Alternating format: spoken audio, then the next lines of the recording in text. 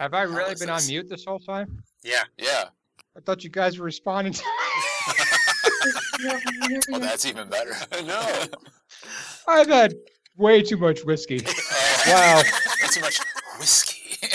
That's I awesome. came in and I said, man, I walked into the wrong part of that No, conversation. yeah, We did I respond heard to that. that. I heard that. And then you didn't What? say anything after that. Yeah, then you were quiet. We heard. I don't know. Maybe I blacked out for a minute. If you didn't touch the computer at all, yeah, I'm going with blackout.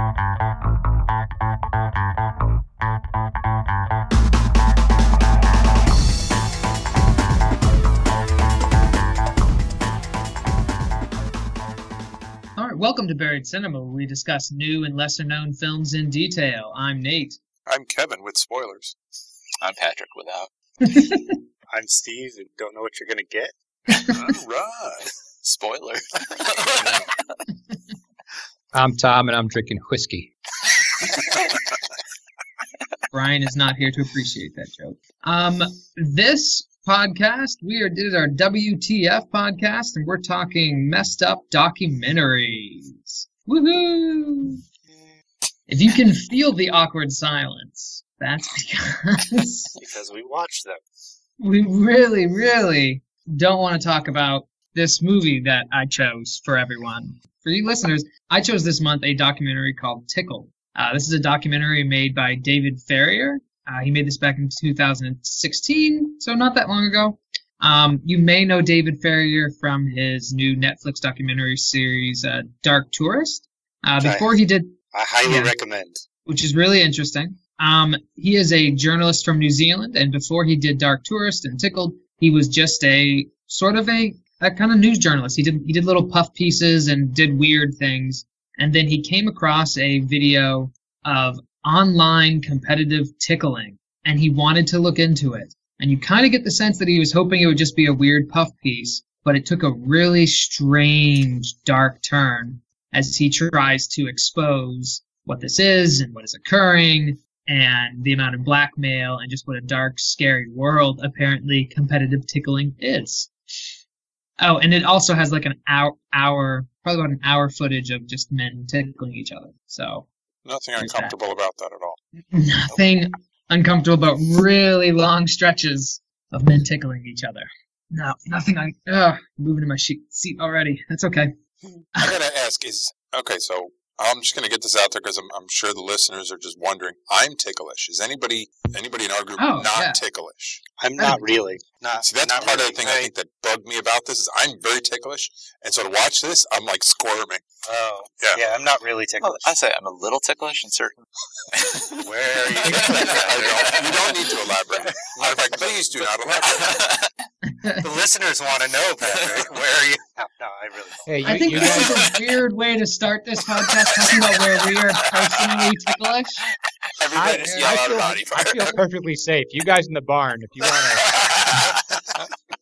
It's an awful lot of laughter in that barn. Yeah, but I think that's part of the problem I had. Steve just said he's not ticklish, and I've never believed a single person in my life who said that. I said I'm not really You wanna ticklish. prove him wrong, I'm go not ahead. ticklish on my sides. I'm not ticklish like in most of the normal places. Right. A little bit on the bottom of my feet. Is that a challenge? Unequivocally, not a challenge. So there are a little bit, but it takes a lot. So I know, like, my wife's not ticklish, and she genuinely isn't. Like, I've tried years, and she's like, just stop touching me. So That's not because she's not ticklish. That's a totally different conversation. So I can believe when you say you're not, okay, I can believe that for the most part. I don't like just random people touching me. I would say in general, That's more the it's only my problem. kids that ever even attempt. And I think that's why I had a hard time watching this. I'm like, why would somebody, first of all, did they ever go over the rules of this? Like, You want to know how you win. First, you get strapped down to a bed. right. No, It's the most mostly comfortable. college-age men who are strapped for cash. Yeah. And it's strapped the to same demographic that gets you into stuff like pornography. I mean, yeah, and war. most of us, I'm sure, have been in a strap for Pornography? cash situation. But So I'm just, the competitive person in me is like, okay, well, what are the rules? How do you win? How do you lose? And they never go into that. This was totally catfished by this movie. Like when we read that description, it's like, oh, it's gonna be a competitive tickling. Yeah. And that is not what this movie is No, about it isn't. at all. You're right. They never. I don't think there is such thing as competitive tickling. That's But true. I got done with this movie. There's never a competition. At least at the end there, the guy's like, yeah, I do this because I'm gay and I like it. It's my fetish. Yeah. And Well, that's the thing is this movie, the most legitimate, like it's legitimized by the guy who says, yeah, this is my fetish. yeah. Right.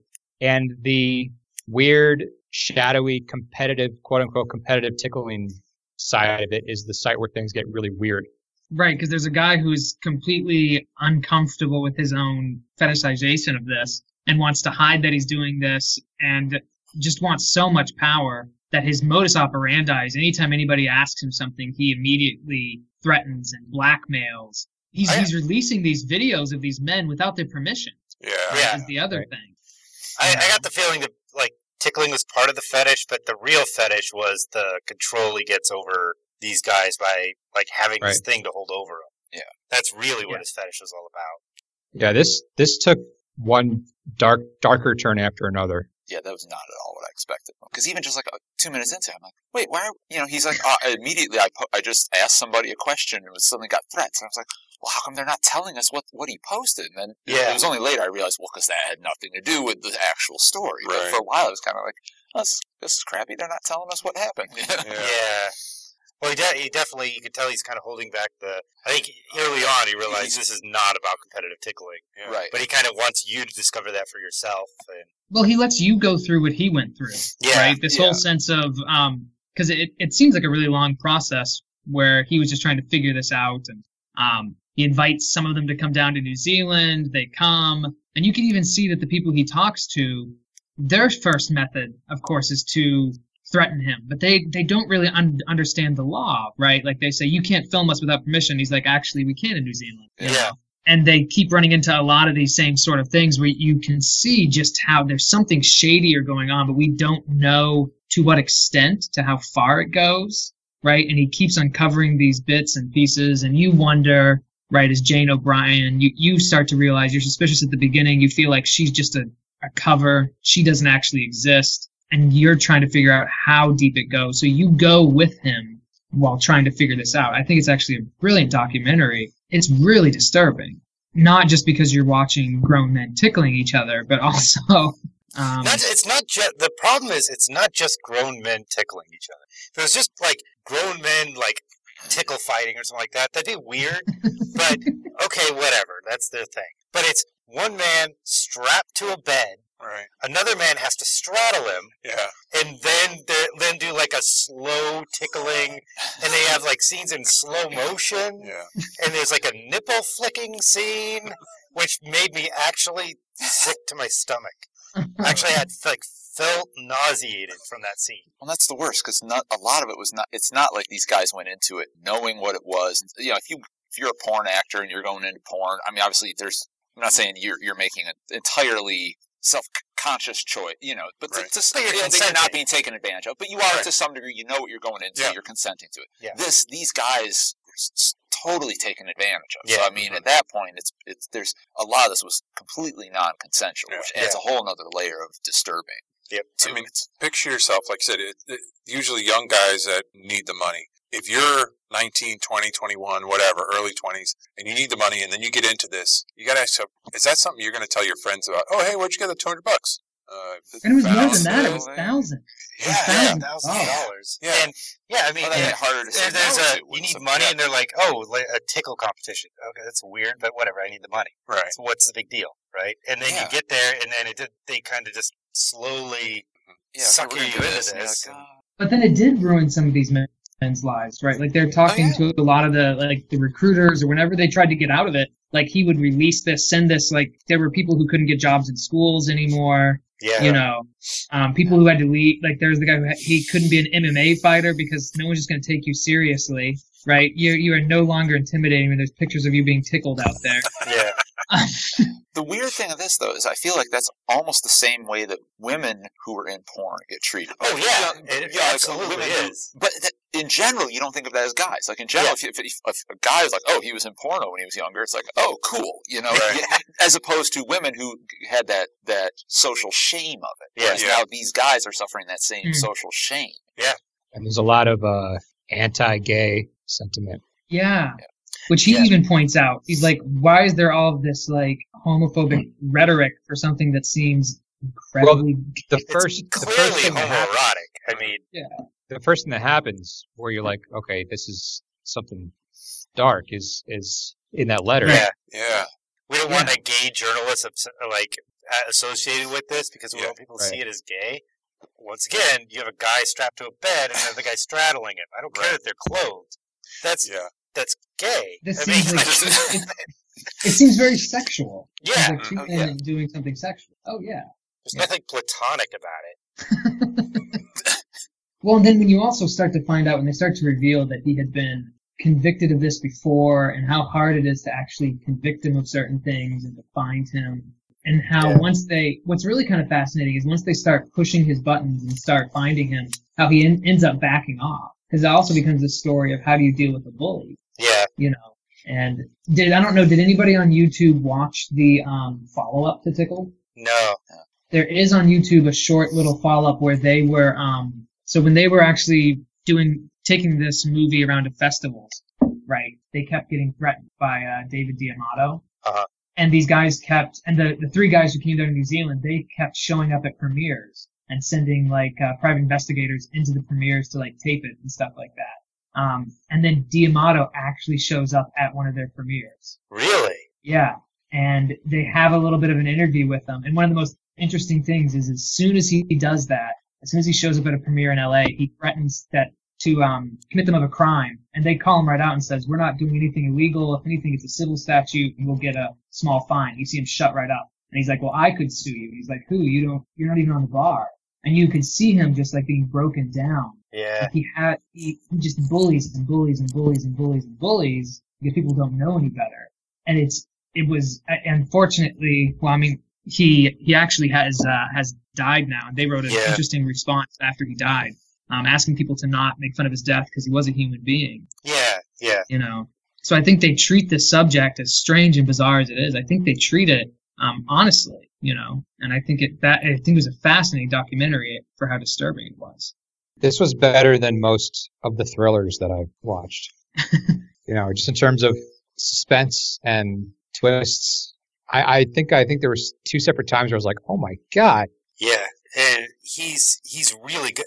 And I think the other thing is he himself is such an unassuming guy. He just kind of seems like, you know, I mean, it's part of it is New Zealand, right? They don't have emotions, but he's just such a like just whatever kind of guy that to get involved in something like this or to like start investigating something like this, it just seems so contrasted with the personality at least he portrays. He's very relatable. Yeah. He's not showy. He's asking the questions that in a lot of ways we would be asking, but he seems more daring because he'll like run right up to the car that a private investigator is in, right? He'll challenge them right to their face and go right up to him. And there's part of it's like, what do you, like, I don't know how you have the courage to do that. Yeah. Even at the airport when they're like, you can't, like you said, you can't do this. It's like, no, he doesn't like, oh, yes, we can. He doesn't like get caught, you know, in their face. It's like, oh, no, it's just New Zealand. It's fine. No big deal. So let's go back to our place. We'll have a talk. I'm like, no, you betrayed us. He's like, no, I didn't. It's all fine. Let's go. And it's like, nothing really seems to faze him. Yeah. I feel like no matter what you say about this, you can't really describe it. Yeah. Yeah, I don't want to tell people to watch it because it feels weird recommending that people watch grown men tickling each other. But that's not what you're recommending. You're recommending, that's not I'm recommending some great documentary. But it is like I said, every time it just kept getting darker and darker, and I'm just sitting there like, I can't believe how dark this is getting. Yeah. This is what the movie Catfish should have been.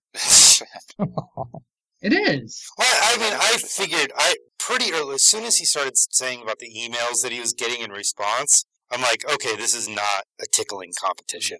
So I had a pretty good idea of what was going on, but the way he unfolds things, you're still like, I bet that's what's happening. But even though once he confirms it, you're like, I thought that was going to happen, but I can't believe it. That's actually what it is. Yeah. You know? That's weird. 'Cause at first, I didn't. I like when they did like the recreation of like him getting the emails and stuff. I was kind of like, I didn't like the fact that he was almost kind of like recreating it. You know what I mean? But then as it went on, I realized, yeah, that's kind of. I like the way that he did, like you said, take you on the same journey he did instead of just sort of telling it in a matter of fact way. He sort of let you kind of unfold and have those surprises the same way he experienced too. Yeah. All right, so let's. We've talked a lot about this. I think it's generated a lot of conversation. So let's grade it. Kevin, you've been quiet for a little while. What grade would you give this? I'm going to give it a C. I'm going to give it a C because I value the skill in the documentary, even though I despise the topic. So it just made you so uncomfortable. Yeah. Okay. Patrick? I'm gonna go B. Similar thing though. I mean, like I appreciated the way he told the story, and it's hard with the documentaries to separate the story from because it's just the story's the story. You know, you're telling something that actually happened, so it's no fault of your own if it's something that I, as the viewer, find God, you know. Yeah. So, Steven? I'm going to give it an A. I agree with what they're saying, but I think it's a brilliant documentary. A sort of interesting fall down the rabbit hole kind of thing, where he got very lucky as far as topics, but it's also one of those movies I will never watch again. Yeah. But it's still an A movie. And Tom? Yeah, I'm giving this an A. This is one of the best documentaries I've ever seen. Wow. I'm also giving it an A. I think it's just a stunning documentary. I think the topic kind of should be disturbing. I think the amount of blackmail and extortion that's going on, along with this naturally uncomfortable topic, I think it lets itself go as dark as it needs to. Yeah.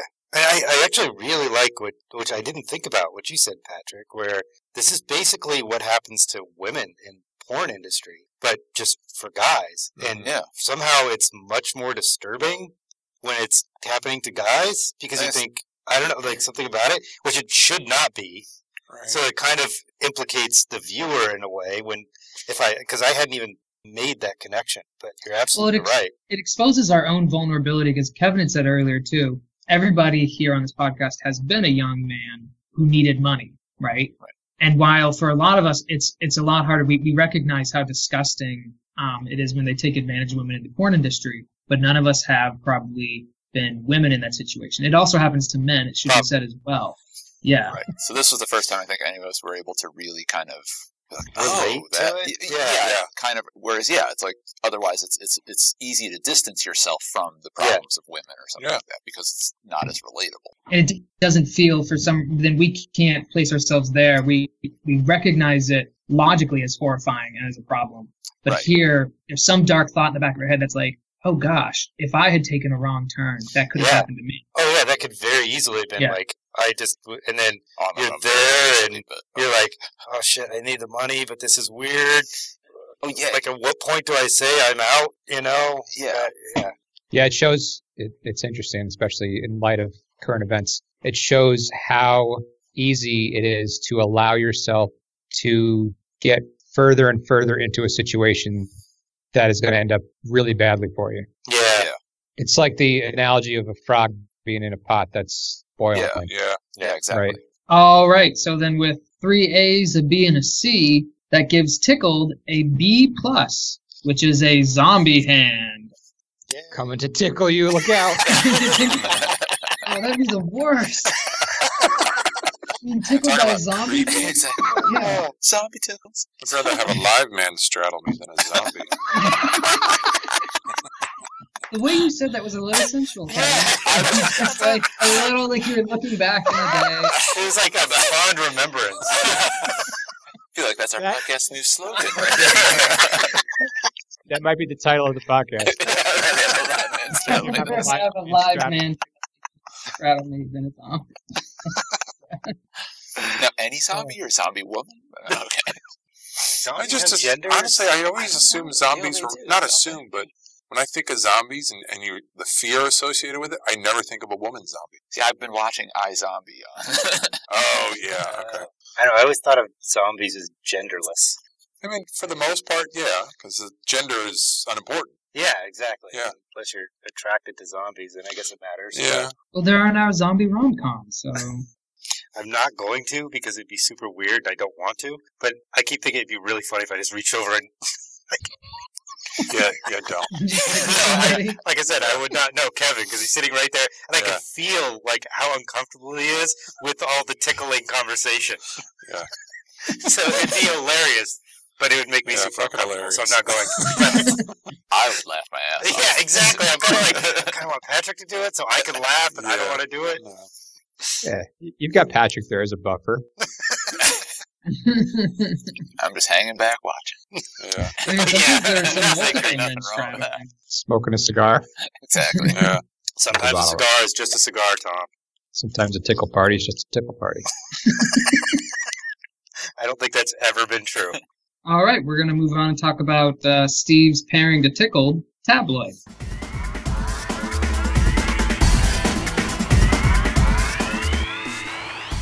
To pair with Nate's documentary Tickled for WTF month, I chose the documentary Tabloid, directed by Errol Morris, who has also done The Thin Blue Line, The Fog of War.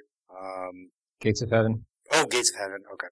It's about a Miss Wyoming who decides to go to England and kidnap a Mormon man she had been seeing and have a weekend getaway. And then it turns into a national sensation in England, whether or not she abducted him or he was willing, that kind of stuff. And it slowly unravels her history and what actually is going on. And how sort of, little we know about what happened. yeah, the nature of sensationalism, really. Yeah. Because some other things happen later on in the movie that become sensationalized as well. So I am going to turn to Tom to talk about this because he said he had interesting ideas. Well, the full sentence was I had interesting ideas that I don't remember. Yeah, I was hoping maybe you remembered them by now, but After the whiskey, you were hoping he remembered them? Yeah, really. touche, Nate. I was hoping the touche. whiskey helped your memory. Yeah. Yeah, that's what I do. Sometimes I can't remember stuff, and then I'm like, I know what I'll do. I'll have a triple. Everybody drinks to remember.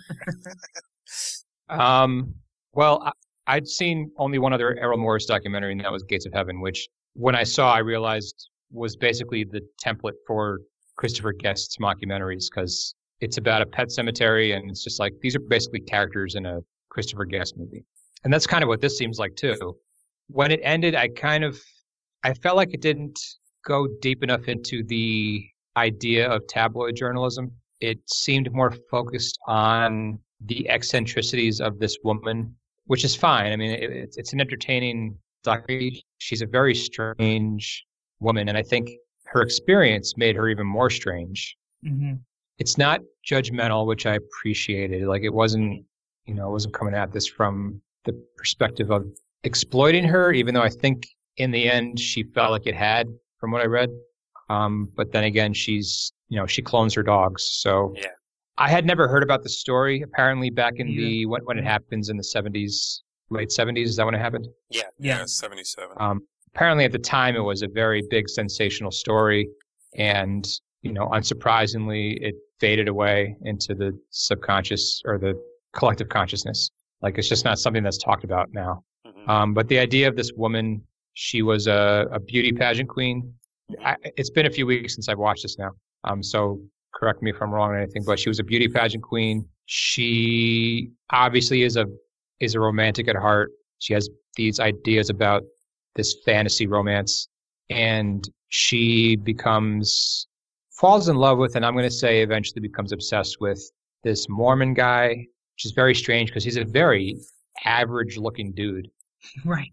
There's nothing about him. Nothing about him seems Worth of being obsessed over. Yeah. He's kind of, he's not like an ugly guy or anything, but he's just he's a doughy kind of middle America looking guy. Right. Mm-hmm. And, it's a very strange story all the way through. And there are very extreme viewpoints. And I think that the truth of what happened is probably somewhere in the middle. Yeah. Yeah. I did not get the sense that this woman was this criminal, like rapist kind of person. You know what I mean? Although at one point she does say it's impossible for a man to be raped. Yeah. And that's the aspect that I kind of wish that Errol Morris, as a storyteller or as a documentarian, would have kind of delved into a little more. Yeah. Because I mean, it's probably less common, but I'm going to say it's not impossible. Mhm. Most of the time we think that as like prison rape, Right. but the idea of a woman raping a man vaginally, I don't know how to do this without sounding a little crass, but you know what I mean? Like, Yeah, no, there's Oh, yeah. yeah. Putting a marshmallow in a parking meter. I think that's the exact That's word what she she said. said, yeah. That is what she said. Yeah. Oh yeah. Yeah. Oh gosh. She Yeah, was. she said. Look, she said all right, those let's words. just I'll just be explicit. All right, a man has to be aroused to be raped in that way, but it's not impossible, is what I'm saying. Okay. That, Yeah, that that doesn't mean that you don't have to be doesn't like be mentally aroused, just physically. Right, Those are right, two right, different right. things. She even said like the fact that like he had an erection, therefore he wanted it. It's like Yeah. that's basically No. the line is that that implied the biological reaction implied consent. Right, And it's like, consent, whoa, yes. that And- is but an the- argument. Yeah. But the interesting thing is, I think that he was more taken advantage of by the Mormon mentality that he was coming from. well, than he it's was hard by to her. out Even though I his think- viewpoint without actually having him Yeah. being interviewed. Yeah. That was what Right. I wanted. Though. I wanted Right. to see. And Earl Morris normally gets what he wants when he wants to talk to somebody. I was surprised that Yeah. somebody wouldn't sit down with him. But I can kind of understand things from his perspective, at least as far as they were able to look at it from his perspective without interviewing him. Yeah. Mhm. Mormonism is definitely more extreme than evangelicalism, but growing up in evangelicalism, I understand that mentality of if I do this, it's going to destroy me for life. Mormonism is a little more cultish, I think, because I think there's a little more like coming at it from the brainwashing perspective. But anyway, I'm getting really deep into this, but it was interesting looking at it at the eccentricities of the story, but I felt it could have gone a lot deeper into these themes. And I think You know? some of that is Earl Morris's style. I think he is a very much a classic documentarian. We go back to like The Thin Blue Line, which is the documentary that all documentarians now try to become, right? Because his documentary actually proved that somebody was innocent and got him out of prison and things like this. It had an impact on society. Hmm. But he only goes as far as his story will let him. He's not a Michael Moore. Yeah, No, he doesn't. He's not a Michael. Yeah, he doesn't. And you can hear his voice sometimes in the conversation with Joyce McKinney, Yeah. but he's not like Michael Moore where he inserts himself into the story and becomes the protagonist of the story. Right. And if his story, it seems like what he had here was he wanted to look into this, but he could only go as far as his interviews would let him. And so he found the story within the information that he had. Like he could have, if he had maybe gotten to sit down with the man, if he had maybe gotten a chance to sit down with some members of the Mormon church, he could have taken it somewhere stranger and somewhere else. But he tells the story that he's able to document. And I actually think that's somewhat rare. He doesn't push beyond what he seems to know, and he's willing to say that the truth is, like several people say, the truth is somewhere in the middle here. Yeah. There's that really interesting. So she claims that up until she had this weekend with the guy, she was a virgin. Right. And she Yeah. never like slept with anybody. And then later on in the movie, they reveal like she was going and meeting men, and there's all these pictures of her and like Yeah. in the nude, and she was like basically not having sex, but having trysts with these guys for money, right? And you're like, oh, well, clearly she's a liar. But then you have basically her bouncer or whatever, the guy that always went with her Yeah. to keep her safe. It's Jay like, oh no, Jay. nobody ever had sex with her. Everybody tried, but she would not do it. Yeah. That's like, that was her line. You're like, oh, so maybe she was telling the truth. And I like that the documentary just puts that out there and doesn't say, well, so clearly she's lying or whatever. It just puts that out there and leaves it murky. Yeah, it gives you what information it has. Yeah. And that's it. It Yeah. was, Yeah. but I got the sense from some of the editing choices in her interviews, it was leaning more towards painting her in a moderately insane picture. I'm not As she sure you would could say not things paint as a no, that's same picture. not just from that, but from a number of things. Yeah, I clearly think she's not all there. Yeah. Socially, I think she's got some issues. Yeah, I I think you almost feel couldn't you couldn't possibly go through this life and not come out the other side a little off. Yeah. Well, I'm not You sure know. it's even coming out the other side a little off. I mean, I think She was a little out there to begin with, yeah. No, she's like listening.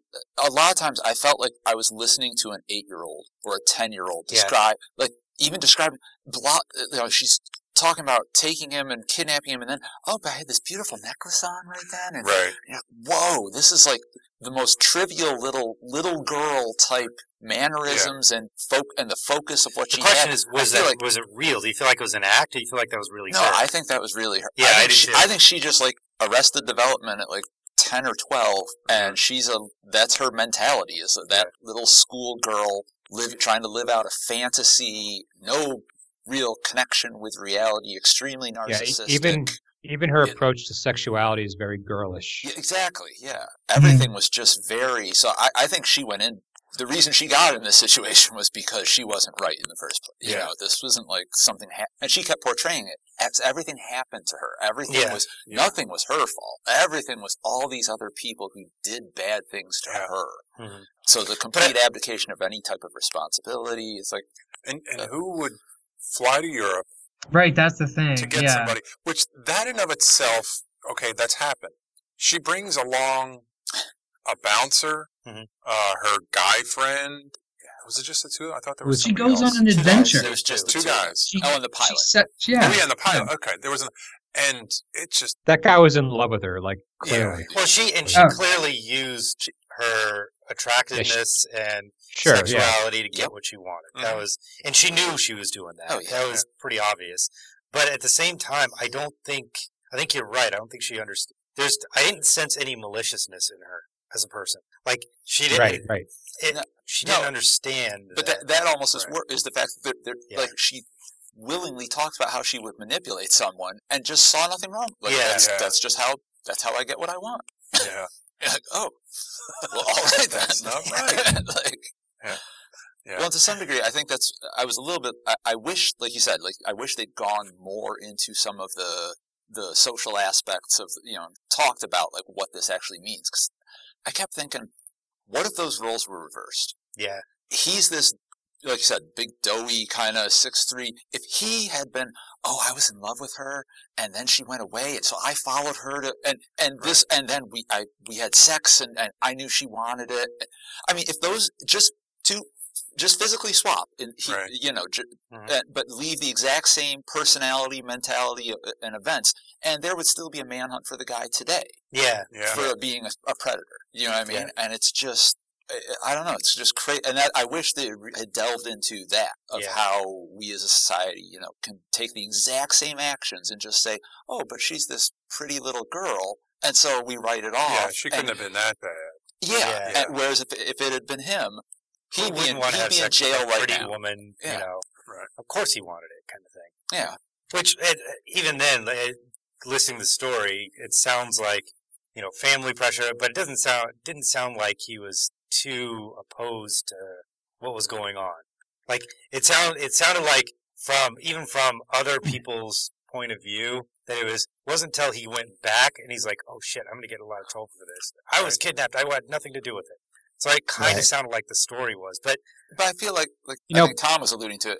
If he grew up in that, even when he was doing it, he probably was having a lot of guilt about it. So he was. It's so much more complicated than deep. And that's, I think, it could have delved into sex in and of itself is so much more complicated, especially nowadays. Of, hey, do you want to? It's you kind of do, but then you don't, and you have the right to. When you don't, then back off and say, okay, we've.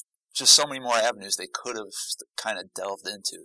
I think they actually did delve into the tabloid aspect of it, where especially when they have the two newspapers, one portraying her as basically this S&M queen, and the other one as an angel, and they're both telling facts, that they got from it, but they're completely different stories, Okay, why don't we grade this?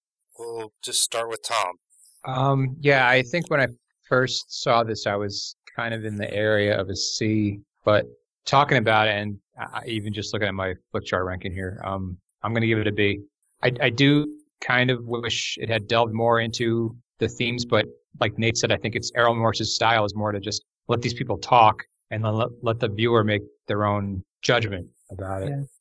And it's an entertaining movie too. Mm-hmm. And I think it kind of, it taps on a lot of a lot of stuff that is interesting, and We didn't even talk about how like her dogs.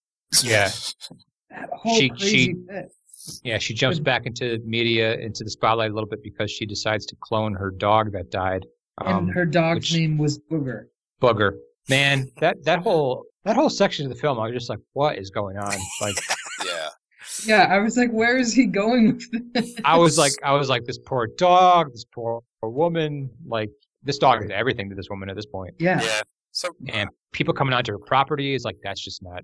Anyway, I don't know if Yeah, I caught it right, but was there another dog before Booger? Yeah, the dog Yeah. that attacked her The dog and that- ate her life. Tore her throat out. So she had this dog. That was a part I missed, I guess. And I wasn't sleeping at this point.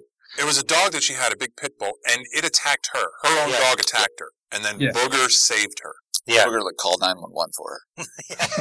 That's Gave her right. CPR. Yeah, I was saying the other dog left. Booger was like, all right. The other dog tore off 3 fingers that she pointed out on her hand. Oh yeah, it was brutal. There was like no scar Yeah. She said whatsoever. it amputated her arm. Yeah. Okay. Not, Yeah. Oh, that's right. And then the clone dogs did the same thing Booger did. Yeah. yeah. Still got the. They knew the same commands. They were trained immediately. Right. Mhm. I have no problem with cloning. I mean, we're not going to get into that theology of it, but the fact that she had them cloned doesn't bother me. The No, but it's- insaneness of her stories and assumptions, that bothers Yeah. Yeah. anyway, I'm Yeah. giving this movie a B. Patrick, I give it a C. you loved listening to her voice. Between I'm going to get a tape of her speaking, and you can fall asleep to it. Oh, God. have nightmares to it. yeah. Yeah. That- Nate? I'm giving it a B. I feel the same that like Tom does. I think it's a decent documentary. I don't know how much farther he could have taken it. I'm going to give it a B. He did bring on a gay Mormon, didn't he? it was Oh, at that least guy. a Yeah, Mormon. I don't know really, if it was a I gay. actually really appreciated that guy's perspective. Yeah. Even though I'm straight, that guy was like my proxy. You know what I mean? Just because a lot of what he was saying, I could really relate to having grown up in an evangelical setting. Yeah. Even though Mormonism is more extreme, a lot of what he was saying was like, oh yeah, there's a lot of that kind of conditioning. Yeah, conditioning, I think, is a good Not- way to put it. I don't want to go so far as to say brainwashing, but definite conditioning. Yeah. The know one what I thing mean? that was interesting, though, and I don't know if you guys caught this, as part of the teaching, if you do all the right things and you follow the right path in the You afterlife, get your own planet. you get your own planet. I never Planet heard with, that like a before. bunch of hot women. And that's why I'm saying it's a lot more extreme. Okay. Yeah. That's Yeah. cool. I know. I was starting to think maybe I should convert. Yeah, If it's that's a true, good idea. hell, I want my own planet. You basically have to be a god of your own planet. So, Yeah. like, our god is. Oh, so our God is a previous Mormon. I mean, Maybe how his far name off is is that Kirk. from 72 virgins? Yeah. But there's also a limit. There's only so many who will get to Yeah. have their own planet, and some of them already died. So the chances that you'll get one are pretty slim. So But there's billions of planets out there. And then it's all works-based theology. Yeah, but there's only 144,000 to get one. No, that's Jehovah's Witness. you don't want to end up with like Venus or something. Oh, like that's that. Jehovah's- totally unlivable. Or the Mormons have no limits. Good for them. Mormon, there is a limit, but you have to reach some certain level. So it's not everybody. 144,000. That sounds more like an evangelical thing. That sounds No, that's Well, they Jehovah's- pull it from, it's either them or the Jehovah's Witnesses. I can't remember. They it's pull it Jehovah's from a Witness. passage. Yeah. Jehovah's Witnesses. They pull from a passage in Revelations. It's like They like to 12 quote. by Only 12. 144,000 Yeah. are going to heaven, Yeah. and hopefully you're one of them. That's a very mathematical. Well, I mean, how theological do you want to get? The 12 by 12 represents perfection. pretty Yeah, much. the 12 tribes of Israel. Yeah. Yeah. Oh, I didn't 100,000 know from that. each. I mean, tribe. there's the whole thing about Jerusalem descending from the sky, and it's 12 something by whatever it is. Yeah. The city is basically a cube, like descending from the sky. Some people take that literally, and some people say, yeah, well, 12 by 12, it's a perfect cube that represents the perfection of the New Jerusalem. But anyway, Cube for Jerusalem. Sorry. apparently whiskey makes me a very good It helps you to theological remember. debater. Yeah, Yeah. it really Yeah. does. It does. It can trigger things. All right, Steve, what did you give it? Am I the only one left? Yeah. Okay. So I'm also giving it a B. I think it was good. I don't want to fault it for where I wanted it to go because I thought it actually explored the idea of sensationalism pretty well. Because even when the whole problem of what she went through was over, then she was obviously someone who, even though she says she didn't, likes the spotlight. Oh, That's Yeah. why she did the cloning of the dog. So kind of it shows you that without saying this is someone who seeks out the spotlight. Like, oh, well, she cloned her dogs, and there was a big media sensation over that, and that's really what she was looking for. Yeah. So, but the movie never says that, and I think that's pretty clever. Unfortunately, that wasn't the interesting part of the story. But the interesting part of the story was, one, there's this woman who likes to have sex, and they demonize her for it, right? And then also this question of whether or not, like that sexual relationship was rape. I mean, was it consensual? Can it be consensual? That kind of thing. And I think that's the more interesting story here, that it didn't really follow.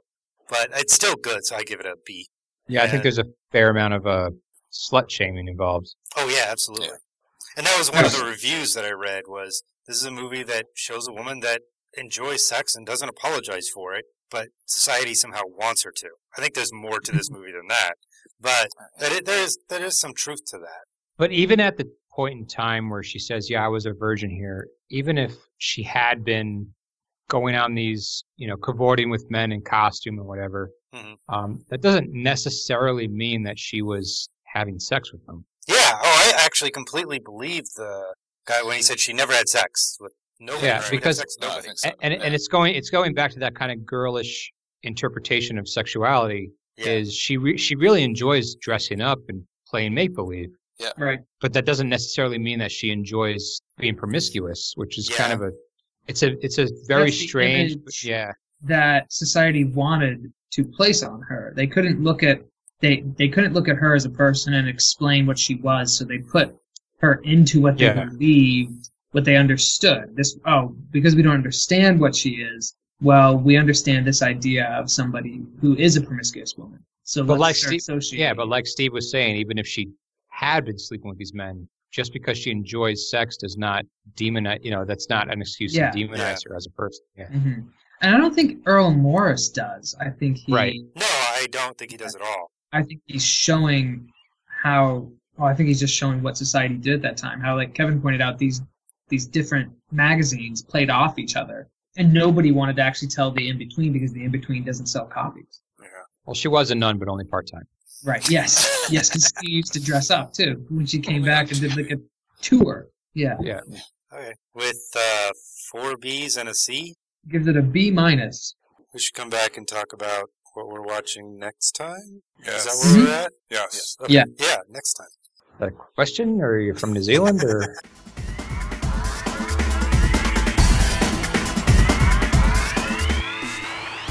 Next podcast, we are continuing the WTF theme, and I had the pick, and Patrick had the pairing, and I chose a movie that I've thought about getting on the podcast before, and it seemed to kind of fit into this. I watched it a couple of times when I was much younger, and I'll talk about how that affected my childhood.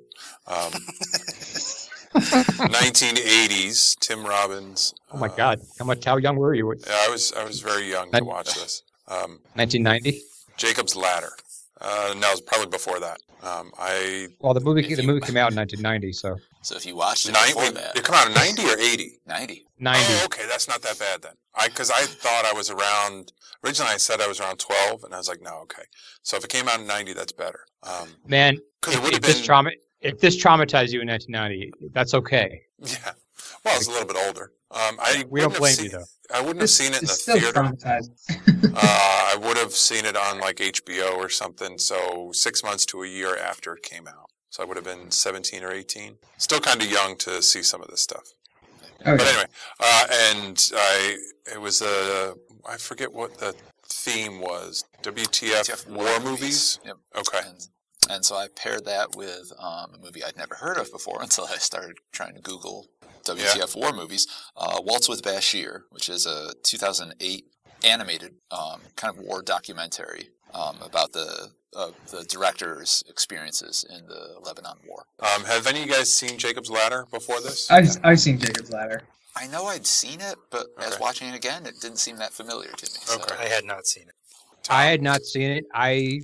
I remember seeing previews for it back when Sci-Fi was still Sci-Fi. Right. Which was the channel. Oh, okay. Before it became Sippy. Right. Back when I was in my Mystery Science Theater days, so Mystery Science Theater was on Sci-Fi. Right. I would see previews for Jacob's Ladder, and just the imagery that I saw from that was like so. Well, it stuck with you. Yeah, it could be very disturbing. All right, So I wanted to see this for a while. cool. So WTF war movies next month.